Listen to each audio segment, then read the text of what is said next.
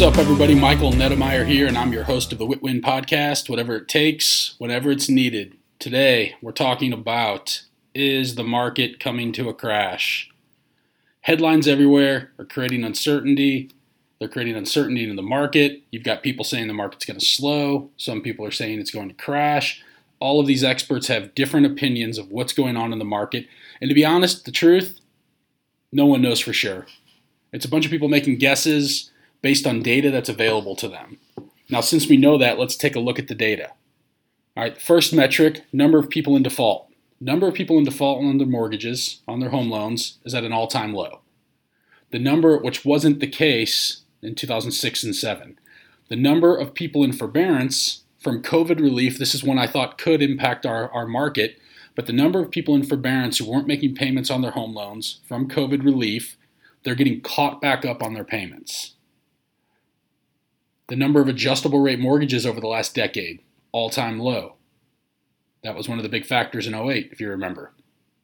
We've had a significant increase in price appreciation in the housing market over the last 2 years, which means that even if people are falling behind on payments, they likely can sell their house and break even or even profit from the sale because they have enough equity and their home has appreciated over the last couple of years. If they bought it in 2018, 2019, 2020, chances are they're not going to have to short sale or they're not going to have to let their home foreclose. They're going to put it on the market traditionally. They're going to get an offer. It's going to sell.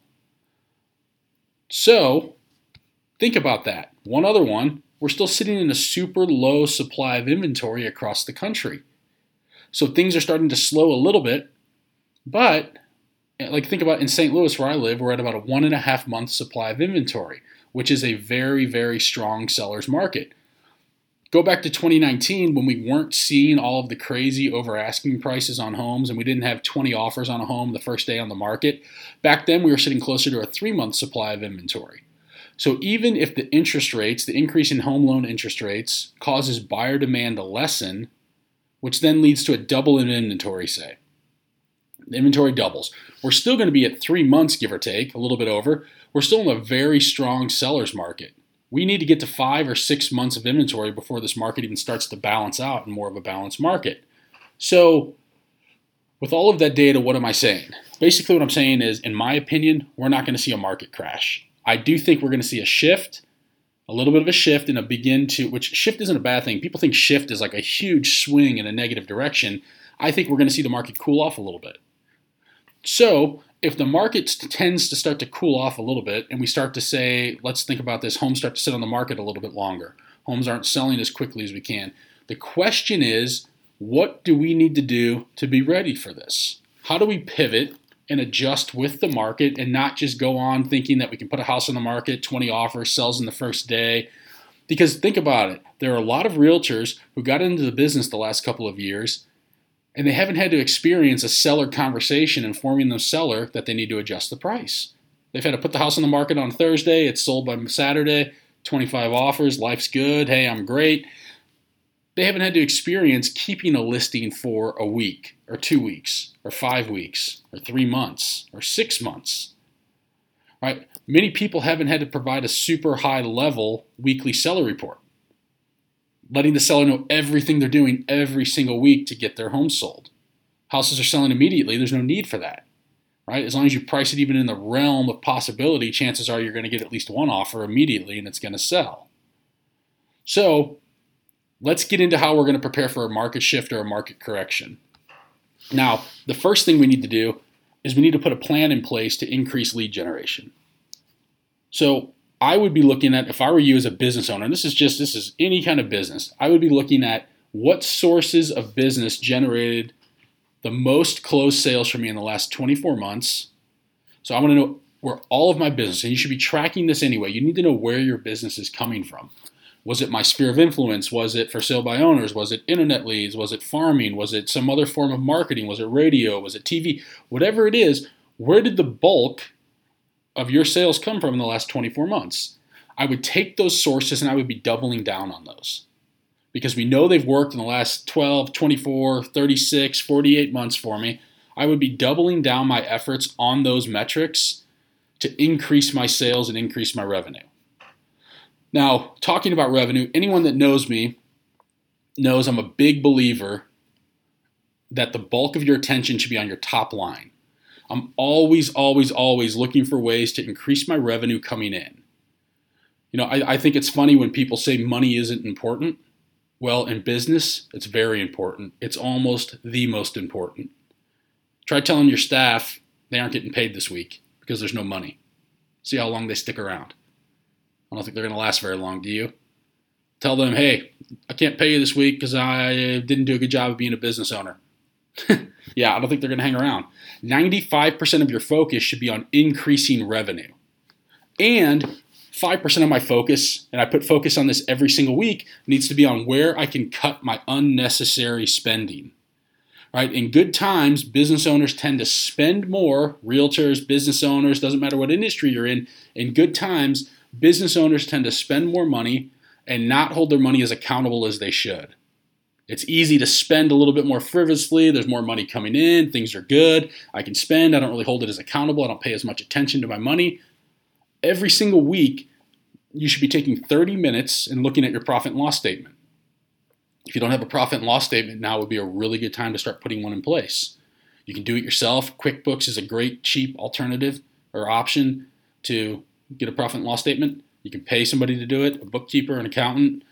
You need to have this, though. You owe it to yourself, you owe it to your company, you owe it to your team, you owe it to your business to have a profit and loss statement. So every week I'm taking 30 minutes and I'm going through my P&L. How much money came in this week? How much went out? And I'm constantly thinking about what can I cut. Now, I'm not talking about cutting staff or start panicking and cutting things that are working for you.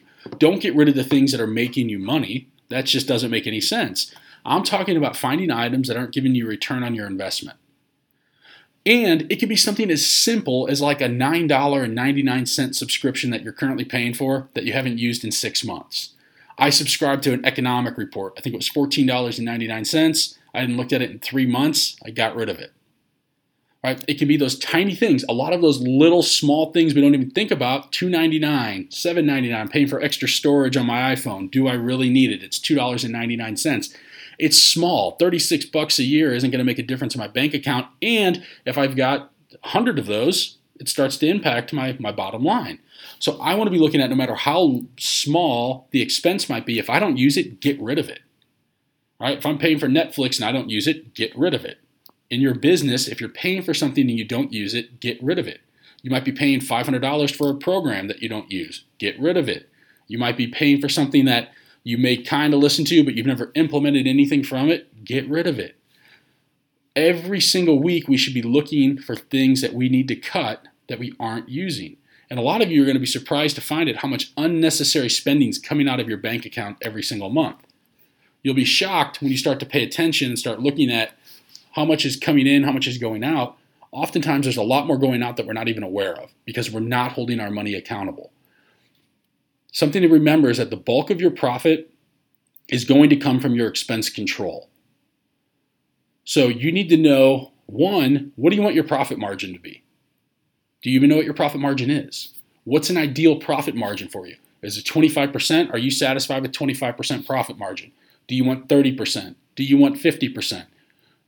What do you want your profit margin to be? And then draw a line in the sand and begin to hold that margin as a standard. So next week, we're going to dive into how to pull more profit out of your business and what I do every week to pull profit out of my different businesses.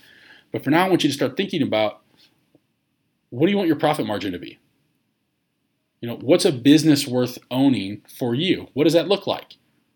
Can you survive on a 10% margin? I don't know. Maybe you can. There's some businesses, if you're doing $800 million in revenue, maybe you can survive on that. You need to know that, though. What do you need to survive and thrive? Not just survive, but what do you need to thrive from a profitability standpoint? And then begin to hold that number accountable and start cutting your expenses and increasing your revenue to get your business to that profitability standpoint. I saw a stat the other day where 80% of small businesses break even or lose money every year, which is crazy. There's way too many businesses out there that don't make a profit. The challenge with real estate is that we pride ourselves on sales volume and units. There's awards on sales volume. There's awards on units. Hey, $100 million sales team, number one in the area, number one at this, number one for homes sold, number one for volume sold. What would your award look like from a profitability standpoint? Are you proud of your profit? Because it's one thing to have sales and have units. It's another thing to be a profitable business. A $100 million team could generate less profit than someone selling $3 million in real estate, which is crazy if you think about it. So don't fall into this group. Don't fall into that statistic of 80% of small business owners breaking even or losing money every year. Focus on your on your efforts of lead generation. Hold your money super accountable. And when you start to do this, I promise you, regardless of the market, your business is always going to thrive.